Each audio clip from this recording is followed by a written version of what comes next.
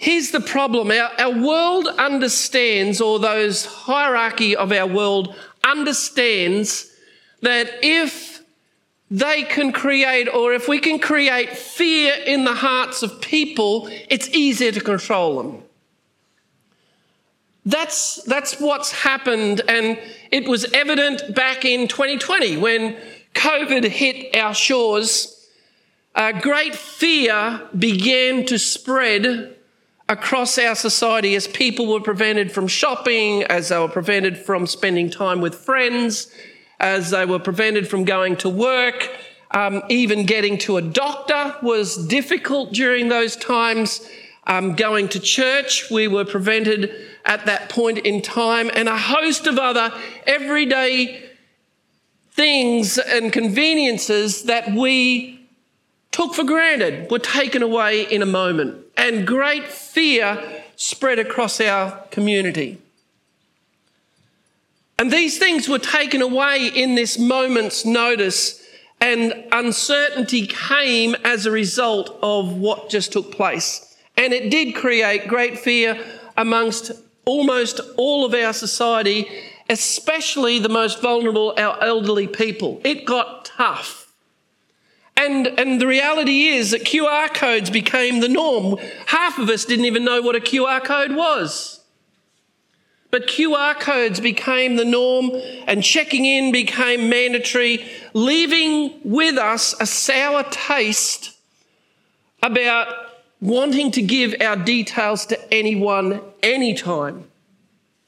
Very protective of our personal details. And what happened during that time was that many of the processes that we as a church had put in place to make people feel welcomed and to keep connected with and try and connect with people who came to church for the first time, well, we had to stop taking details, or people were reluctant to give details. They didn't even want to give a phone number or an email address, and still that continues. It's difficult to connect with people even now because of what the mentality and the fear that came into us through those times. So as a church, we struggle in some areas because it's hard to connect with people if people don't want to connect, and that's what happened during those couple of years. We just want to isolate ourselves. Our world became overly cautious and fearful and even angry at societies. There were all sorts of things said on social media and in the media, and natural reaction even still is to react against the control that was imposed on us and do our own thing. And what that has done is break down the impact that the body of Christ, the church, has had in society. It's made it really difficult for the church to be the church, where the church itself was once unified and enthusiastic and a good place to join together and to do things in our community and share the love of Jesus freely amongst people. Those things were stifled. We no longer want to join in with small groups and have those times of fellowship. Even though we wanted it, we were reluctant to do it for fear. Studying the scriptures all became difficult as a corporate body, and there's now, even still today, an anti-sentiment to the things that we would normally consider the way to build unity, certainly around the body of Christ. We're more prone to spend time with our own family. We're prone to take family time more often, make that the priority. We're spending more and more time outside of the church. Almost every church has experienced the same sorts of stuff, and reduced numbers in services, reduced numbers in small group, reduced numbers or attendance at church events. It's difficult to get volunteers to do anything more than just volunteer to come to church. It's been hard. But here's the problem that's underlying all of that. When the church lives in fear, it becomes ineffective in the ministry that we're called to do. When we live in such a fear of what's going on, we become ineffective to do the work that God has called us to do. The very things that the church is supposed to do has been disrupted. And I believe that it's time that we took back the authority that we have in Christ, that we've been given in his word to do what we've been called to do, to go into our world and make disciples. We are to be the light of the world. We are to be salt. We are to be stand out people in our community, and yet fear has reduced us to this blubbering mess where we don't want to do any of those things that we're called to do. In fact, we stand against them by just our very attitude. We should be the place where community can find peace and the love of Jesus, the presence of the Holy Spirit, the lifestyle that we long for but don't know that we need until we see it in action. We've taken our eyes off the Lord Jesus Christ potentially and begun to share and believe in the God of this world and give in to the authority that we've been given. And what we do is, if we think we've done something wrong, we just think, oh, well, I'll just ask God to forgive me. He'll forgive me, and everything will be back to normal.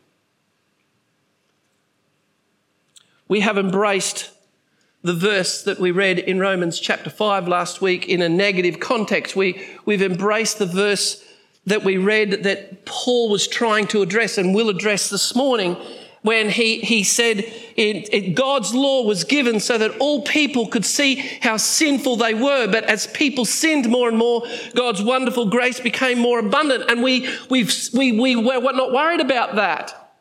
We sin, we'll just ask for forgiveness. If we don't do what we're supposed to do, we'll just ask for forgiveness. If we aren't meeting what we're supposed to do as a church, God's a God of love.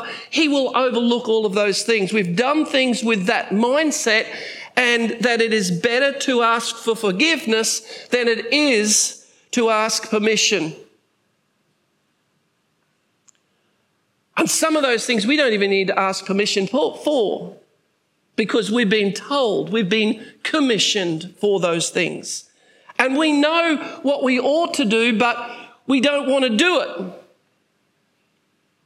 And we even know that we should be doing it.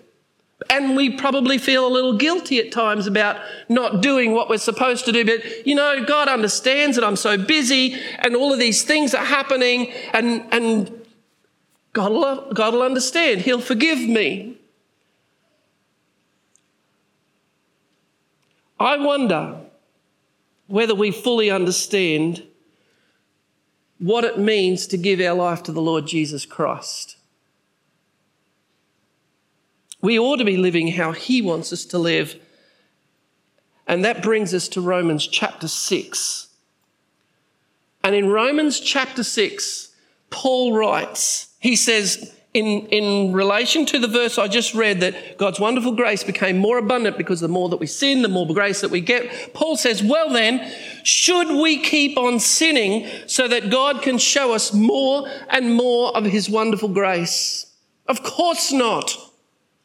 Since we've died to sin, how can we continue to live in it? Or have you forgotten that when we were joined with Christ Jesus in baptism, we joined him in his death?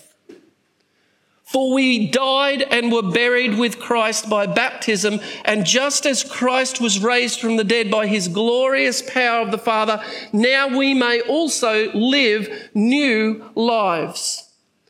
And since we've been united with him in his death, we will also be raised to life as he was. We know that our old sinful selves were crucified with Christ so that sin might lose its power in our lives.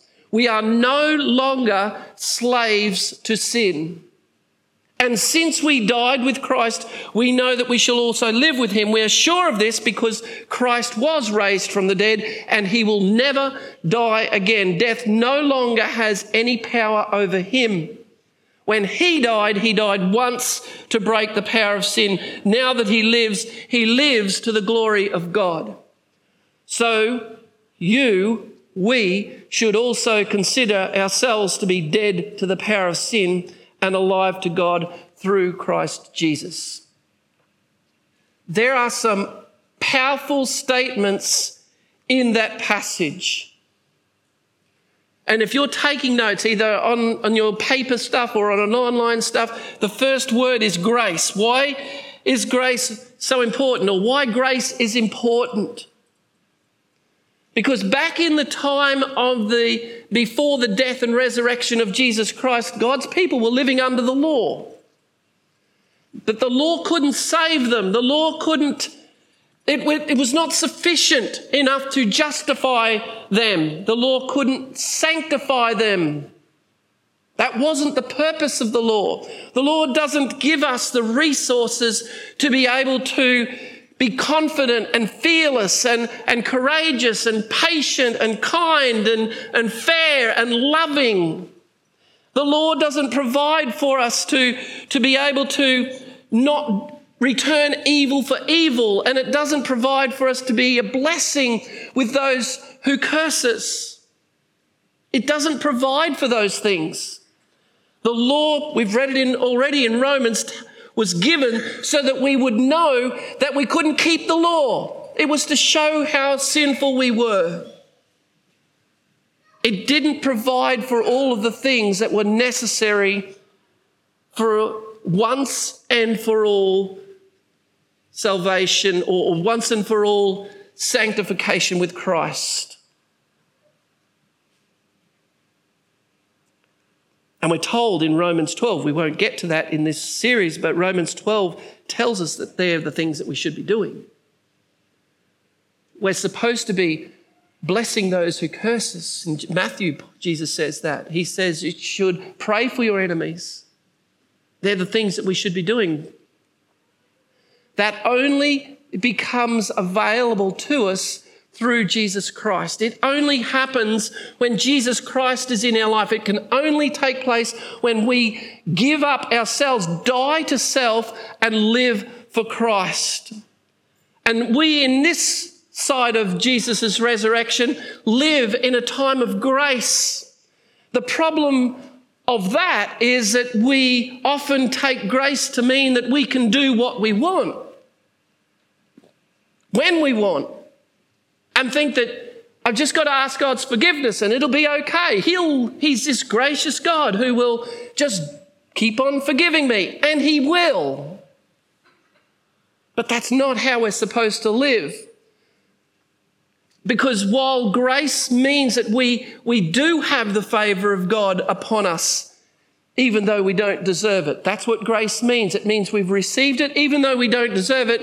It doesn't mean that at some point there is not going to be some reckoning, that we're not going to be held accountable, a time when we will be held accountable for the things that we've done. But while having the favour of God upon us is true, and it will mean that we may have the things, and will have, by the way, the things that we need. And we'll have his protection from harm. And we'll have the peace of knowing that our salvation is secure. It does not mean that everything in this life will go well. It does not mean that we will not find ourselves working through difficulties and having problems and struggles. It doesn't mean that God will always forgive us if we are unwilling to confess and repent either. Jesus says that in Matthew.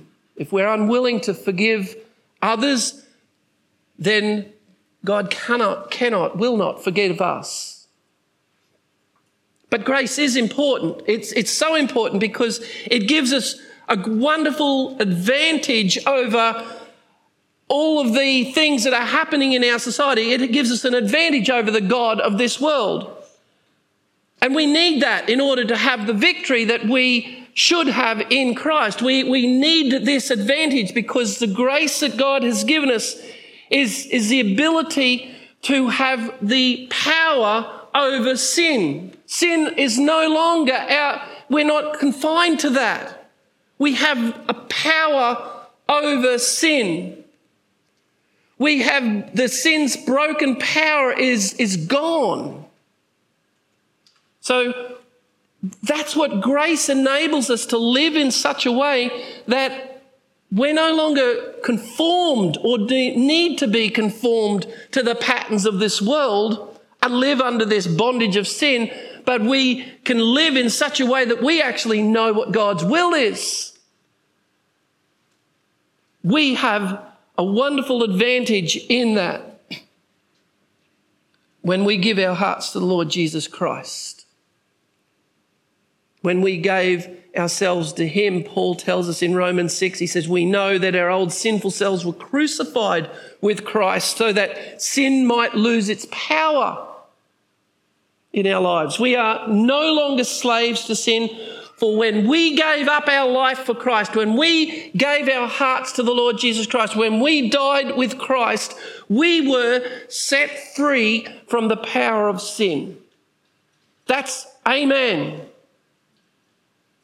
Because God has graciously given us the ability and the means, the power to be over sin, or to over sin, that when we give our heart to him, when we live our lives for him, we have victory. That doesn't mean that we can't sin. It doesn't mean that it's impossible to sin. And it certainly doesn't mean that we're never going to be tempted to sin. But it does mean that the Holy Spirit comes in and will give us the ability to resist the sin. It no longer holds us in its grip. We are no longer forced or made or in bondage to sin. And when our faith in Christ and our loyalty is undivided, when we are of one mind in Christ, God gives us the strength and the ability to overcome any of the temptations that are going to come our way and are designed to pull us back into the world's grip. Any temptation that comes, we have the authority in God's name to resist. 1 Corinthians 10:13, if you want to reference, it's not in your notes. James tells us, because of that, we should humble ourselves before God, resist the devil, and he will flee from you.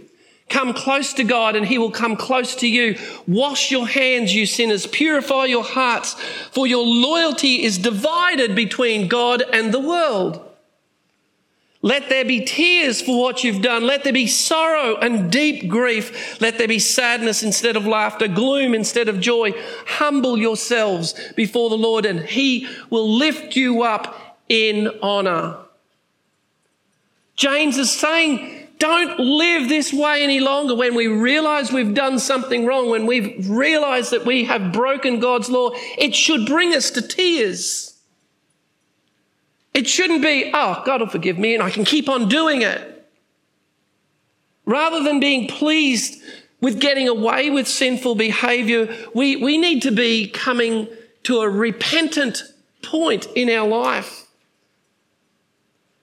And as James says, let there be tears for what you've done. Let there be sorrow and deep grief. Let there be sadness instead of laughter. Let there be gloom instead of joy. In other words, let's come before him and acknowledge what we've done. It's not good enough to think that just because we live under this banner of grace, that it gives us the freedom to do whatever we want. And by the way, we don't get away with it. We won't get away with sin because no one finds out about it. We won't just escape the punishment because, oh, well, it didn't really, no one knew. It was not anyone's problem. We don't get away with bad motives because no one knows our motives. God is the one who we are offending in these processes. We may offend one another, but God is the one that we offend the most. in the process, when he knows that we ought to be living a life that is holy, that is set apart, that is honouring to him, and we're content with living a half-hearted life. We dishonour him. Especially when God has given us the power through his Holy Spirit to be able to endure that, to get through that, to resist that sort of behaviour. Paul goes on in Romans 6 verse 10, he says, that's talking about Jesus, when Jesus died, he died once to break the power of sin. But now he lives, and he lives for the glory of God. So you should also consider yourselves to be dead to the power of sin and alive to God through Christ Jesus. When we gave our hearts to the Lord Jesus Christ, our old sin nature is dealt with once and for all. It's dead. It was put to death. The old nature led to death. The new nature that we are given, the new part of our nature, the input of the Holy Spirit, leads to life. As Christ followers, as redeemed people, bought back by him who died for us, that old nature has been taken care of. It's gone, meaning that the power that sin had over us has been dealt with. It's no longer problematic for us, or it shouldn't be problematic for us. Death no longer holds us in its grip, and we're alive in Christ and free from the power that sin has over us. That's why grace is so important, because grace means that we have freedom in Christ. Which is the next point, I guess, what grace means. It's the same word, just for those who are wondering. Romans 6 verse 12 goes on, Paul says, do not let sin control the way that you live. Do not give in to sinful desires. Do not let any part of your body become an instrument of the evil to serve sin. Instead, give yourselves completely to God. For you were dead, now you have a new life. Your old life was sending you to hell, the new life is bringing you to heaven. So because your whole body use your whole body as an instrument to do what is right for the glory of God. Your whole body. Sin is no longer your master, for you no longer live under the requirements of the law. Instead, you live under the freedom of God's grace. Praise God for that. It's not about ticking off law stuff. Yep, didn't do that. Oh, I did that. That's good.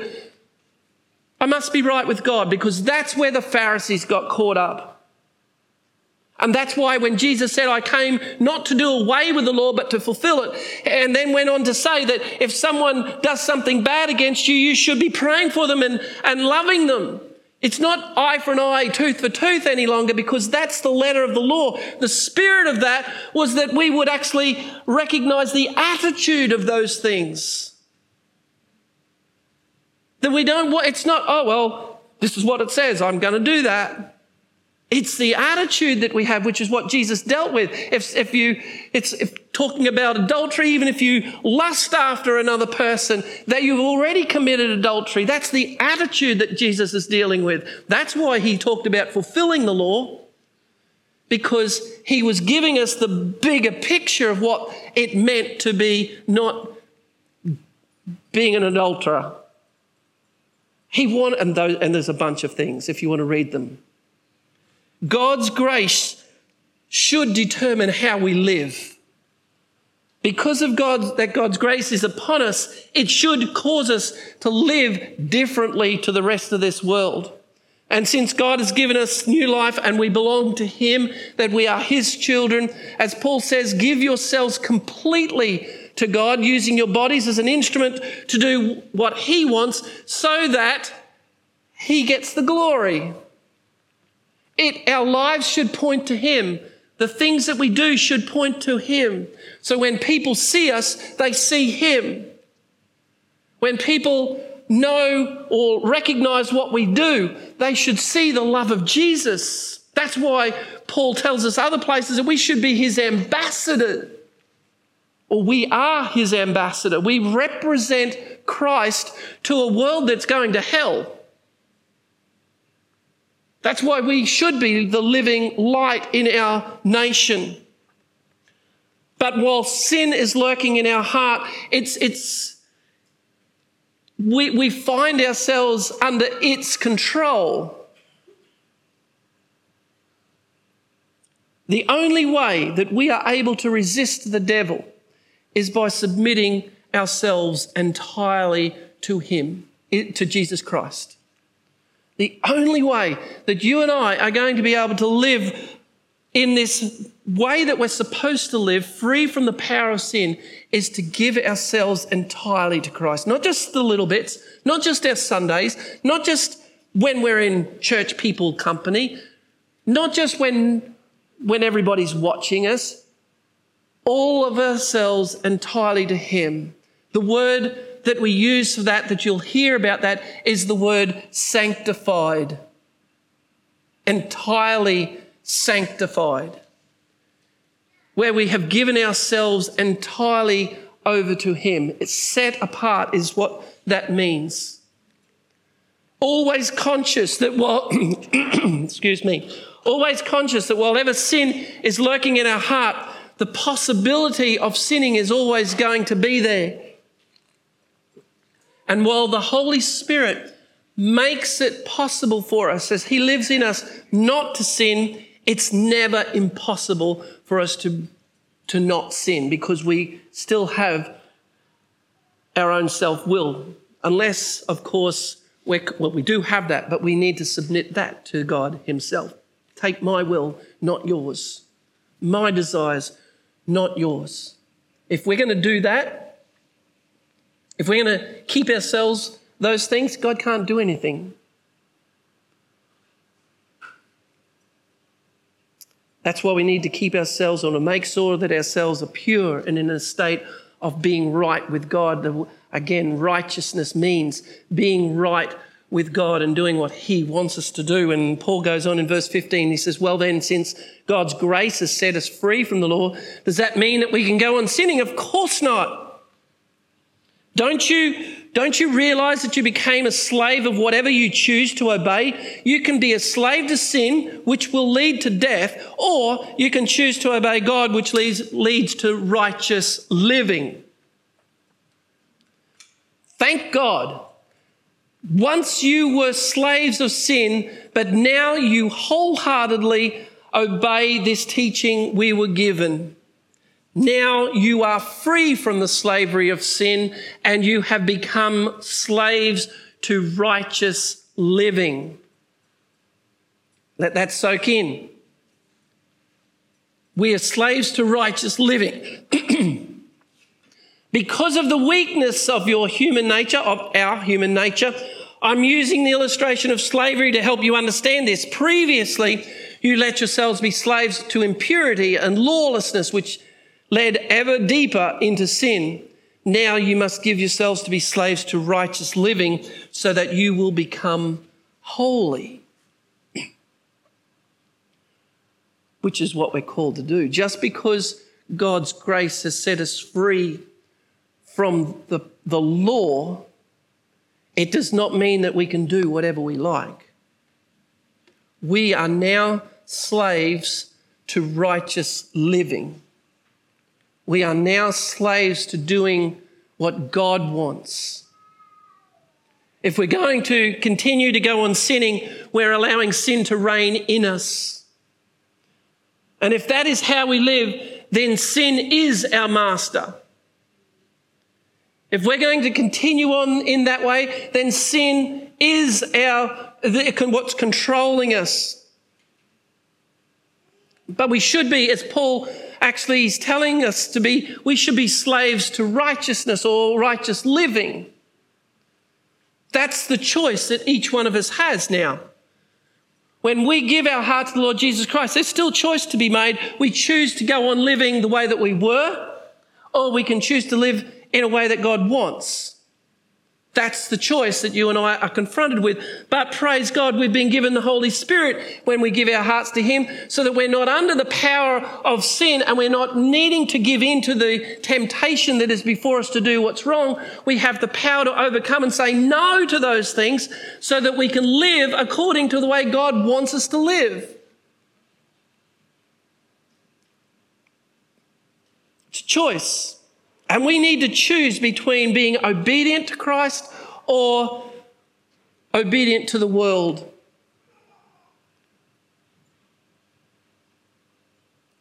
Paul describes those who are not in Christ under compulsion to sin. He talks about they're compelled to sin. They must obey their sinful desires. That's their work. That's the work of the devil. That's what he does. That's his nature. And for those who are not in Christ, that's the nature. The result of that work, it says, more and more lawlessness. Romans 1 talks about where God gave them over to their own evil desires, and they degraded themselves more and more in this downward spiral of lawlessness and moral devaluation. That's what they do. They succeed in creating for themselves more and more sinful behaviour, and the moral value of society degrades with it.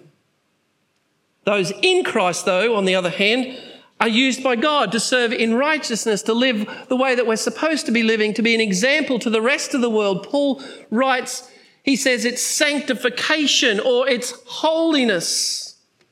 The New Testament often uses the word sanctification. It's the process, it's being sanctified. The process of being sanctified. Entire sanctification is the process of continually giving ourselves entirely to God, set apart for him.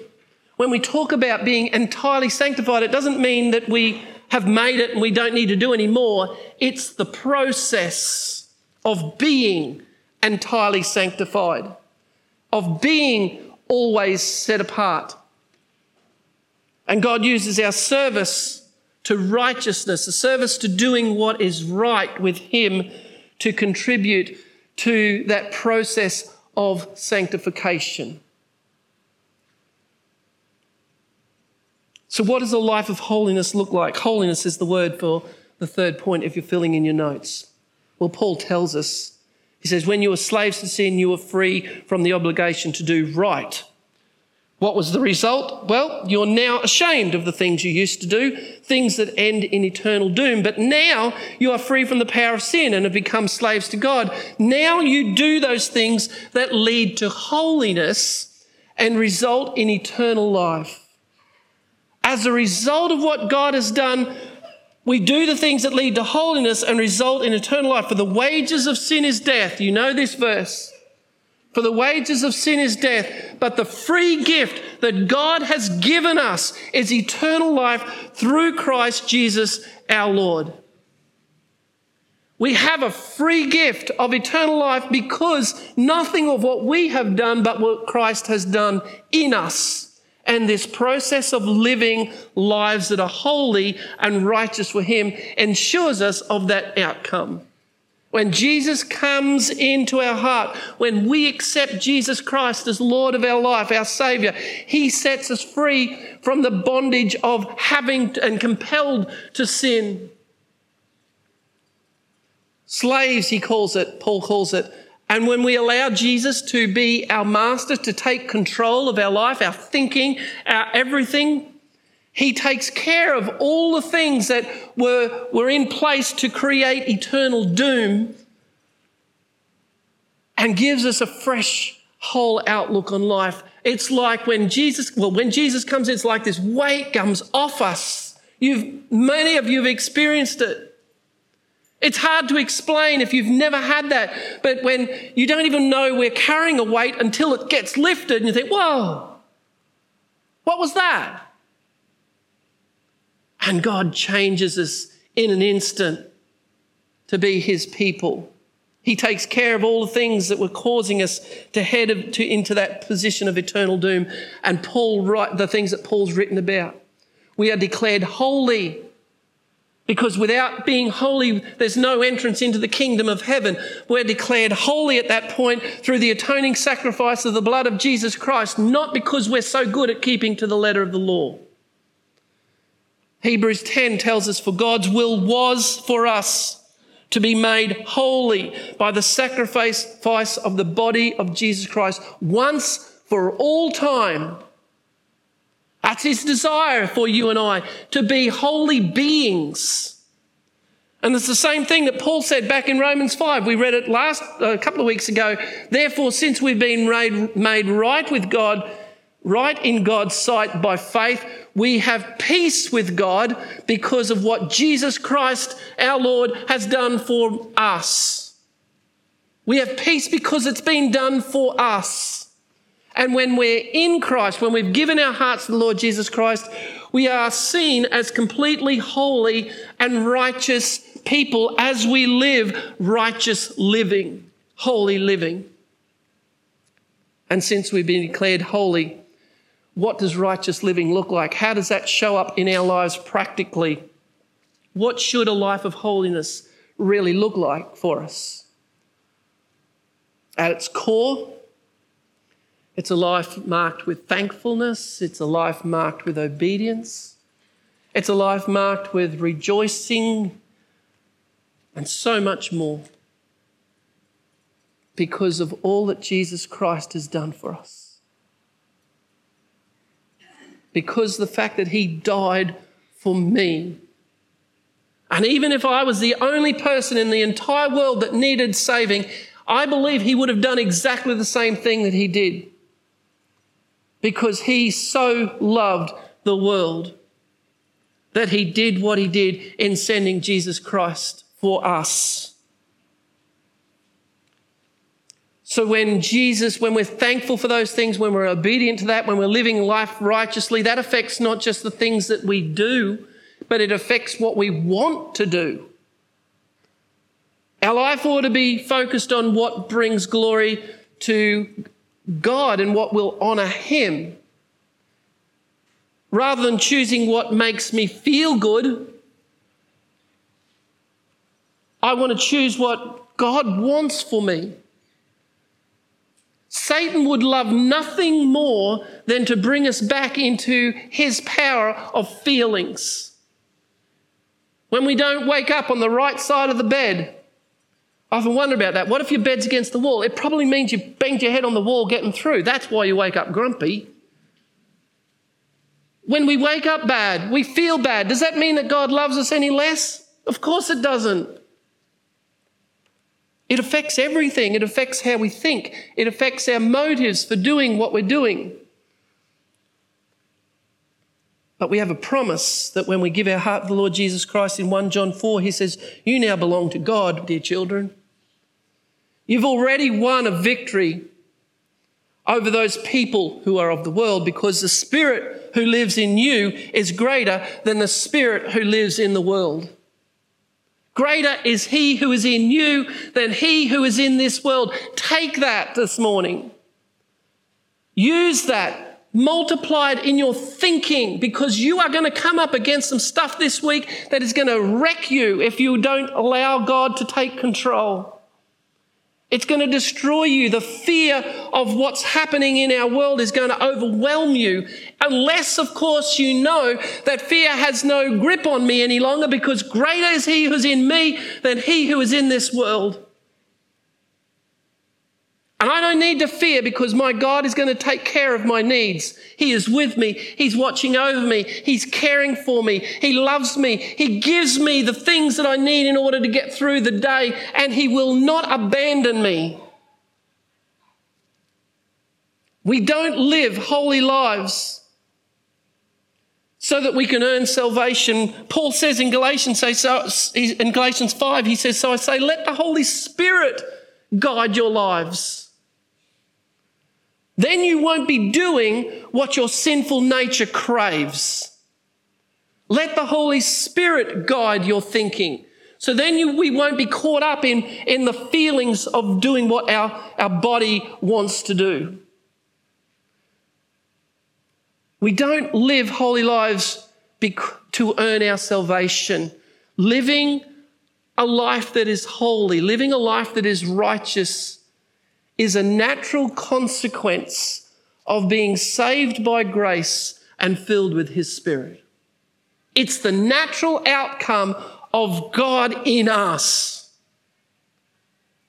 We're not saved because of it, but because we're saved, God in us will cause us to live differently. It's also important not to give up when we mess up, because you know what? We're probably going to mess up somewhere along the line. You're going to say something that someone's going to take offense of. You're going to do something that's going to be seen to be wrong. You're going to be acting in a way, it's going to happen. Don't give up when we mess up. When we fail, our response, living righteous lives, is to come before him and confess it and repent. That means turn away from it. Don't keep on doing it, but to turn away from that sort of behaviour, to ask the Lord Jesus Christ to give you the power and the strength to able to get through that. God's grace doesn't go away because we make mistakes. It doesn't go away because you mess up. God's grace is forever with us. Galatians 5 says let me rephrase that. Galatians 5 gives us the understanding of what life is like that are inappropriate if we've given our heart to the Lord Jesus Christ. It says sexual immorality, impurity, lustful pleasures, idolatry, sorcery, hostility, quarrelling, jealousy, outbursts of anger, selfish ambition, dissension, division, envy, drunkenness, wild parties. And then Paul says this, and other sins like these. Their attitude, that's what he's getting at. It's why we're doing what we're doing. Why are we getting involved in this stuff that leads to sinlessness, that brings temptation to the surface so that we're more prone to give in to that? Why do we put ourselves in places that are going to bring us to that point? Why do we watch those sorts of movies? Why do we listen to that sort of music? Why do we watch those sorts of clips? Why do we laugh at those sorts of jokes? Because they're the things that will bring to the top those immoral stuff that keeps us out of the kingdom of God. We might not give in to it this time, but do it enough, it'll get to you. It'll get to each of us. That's why I live well before that. But there are certain kinds of conduct that we need to add to our life. Paul actually tells us in Galatians as well. He tells us about compassionate hearts. He talks about kindness, humility, meekness. He talks about patience and bearing up one another's with love and good works. If we have a complaint against one another, then we need to be forgiving of each other. Holiness is is the product of being indwelt by the Holy Spirit. That's why these things need to be added. We need to be looking out to how we can bless one another. He who is holy now lives in me. He lives in you if you have given your heart to the Lord Jesus Christ. He produces in me his fruit. His fruit, not mine. Love, joy, peace, patience, kindness, goodness, faithfulness, gentleness, self-control. The fruit of the Spirit of God. His fruit. Ever growing. Yeah, I mess up. And probably you do. And I don't always display those fruit in a way that I'm proud of. But when I realise that, my response ought to be to come back to the Lord Jesus Christ, confess and repent. It's a change of attitude. It's a heart change of what I want to do. It's a desire to follow the Holy Spirit in every part of my life. Galatians 5:24 says, those who belong to Christ Jesus have nailed the passions and the desires of their sinful nature to the cross and crucified them. They're done away with. Those who love the Lord Jesus Christ have made the decision to say, you know what? Anger, you're done with. Lust, you're done with. all this drunken behaviour and wild parties and things that draw me away from the kingdom of heaven, you're done away with. I've nailed them to the cross. They're dead to me. I live now the way Christ wants me to live. And it's Satan, if you want to come and tempt me in that way, it doesn't matter because they're nailed to the cross. They're not going to get resurrected because I'm alive in Christ Jesus. That's what it means to have this rock solid faith. That's what it means to be so sure of our faith that when these things do come up, we can say, you know what? Satan, be gone. Get out of it. He will do everything he can to bring us back, but God is greater. Greater is he who is in us than he who is in this world. We want to live the way that God wants us to live. We want to live the way that others won't live. We want to be different. It would mean to take our example from Jesus Christ, not from the world. It would mean that we live in obedience to his word, not to what the world is trying to conform us to keep us in fear so that we are easily controlled. We need to recognise that we have his word of God takes precedence over all of the things that we're told to do. It doesn't mean that we don't listen to the law of the land when we're supposed to. Doesn't mean that. But where the law of the land comes into conflict with the word of God takes precedence. That's what it means to be a light. That's what it means to be salt. It's what we're supposed to do. And it's only possible to live that way when we accept Jesus Christ into our lives for ourselves. It's only possible to have this freedom, this weight lifted off, the ability to live with joy and peace, and to increase the ability to be patient and kind and loving. It's only possible when we receive Jesus Christ into our life for ourselves.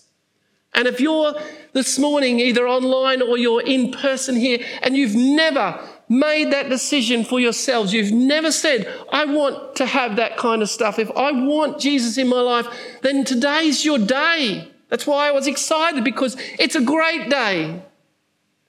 We have a wonderful opportunity to know Jesus Christ for perhaps the very first time. Doesn't mean you're not going to have problems in life. It doesn't mean you're never going to have issues that you're going to have to work through, but it does mean you've got the ability to get through it. It does mean that it won't overpower you. It does mean that you don't have to allow the things of this world to control you any longer, but the power of God will control our hearts and lives, and we live for him. So if you've never given your heart to the Lord Jesus Christ, can we just bow our heads and close our eyes for a moment? If you've never done that, then I want you to pray this little prayer with me, earnestly and honestly. Lord Jesus, I want you to come into my life. I'm asked for forgiveness for the disobedience that I've shown, perhaps out of ignorance. But honestly, Lord, it's about me wanting to get my own way. And I confess this morning that I want to do your will. I want you to come in and take control of my life. I want you to take over my thinking. I want to give up my way for your way. And I want to do it today. I don't want to linger any longer on these things. And I ask, Lord Jesus, that you come into my life, that you fill me, that you forgive me, and you use me wherever you want me to be used. Thank you, Lord Jesus, for coming in this morning. In Jesus' name. And if you've done that before, and you know that life has taken control and fear has taken over, then we need to probably come and ask the Lord to forgive us and bring us back, to guide us, to recommit ourselves to living lives that are holy and righteous. Lord Jesus, I pray today that would happen for each one of us that have made that decision, that we would not be ashamed of the gospel nor afraid of what it stands for, but we would have confidence knowing that you are with us. Give us the direction you want. Teach us your way, O Lord, and lead us down the path of righteousness today again. In Jesus' name I pray. Amen.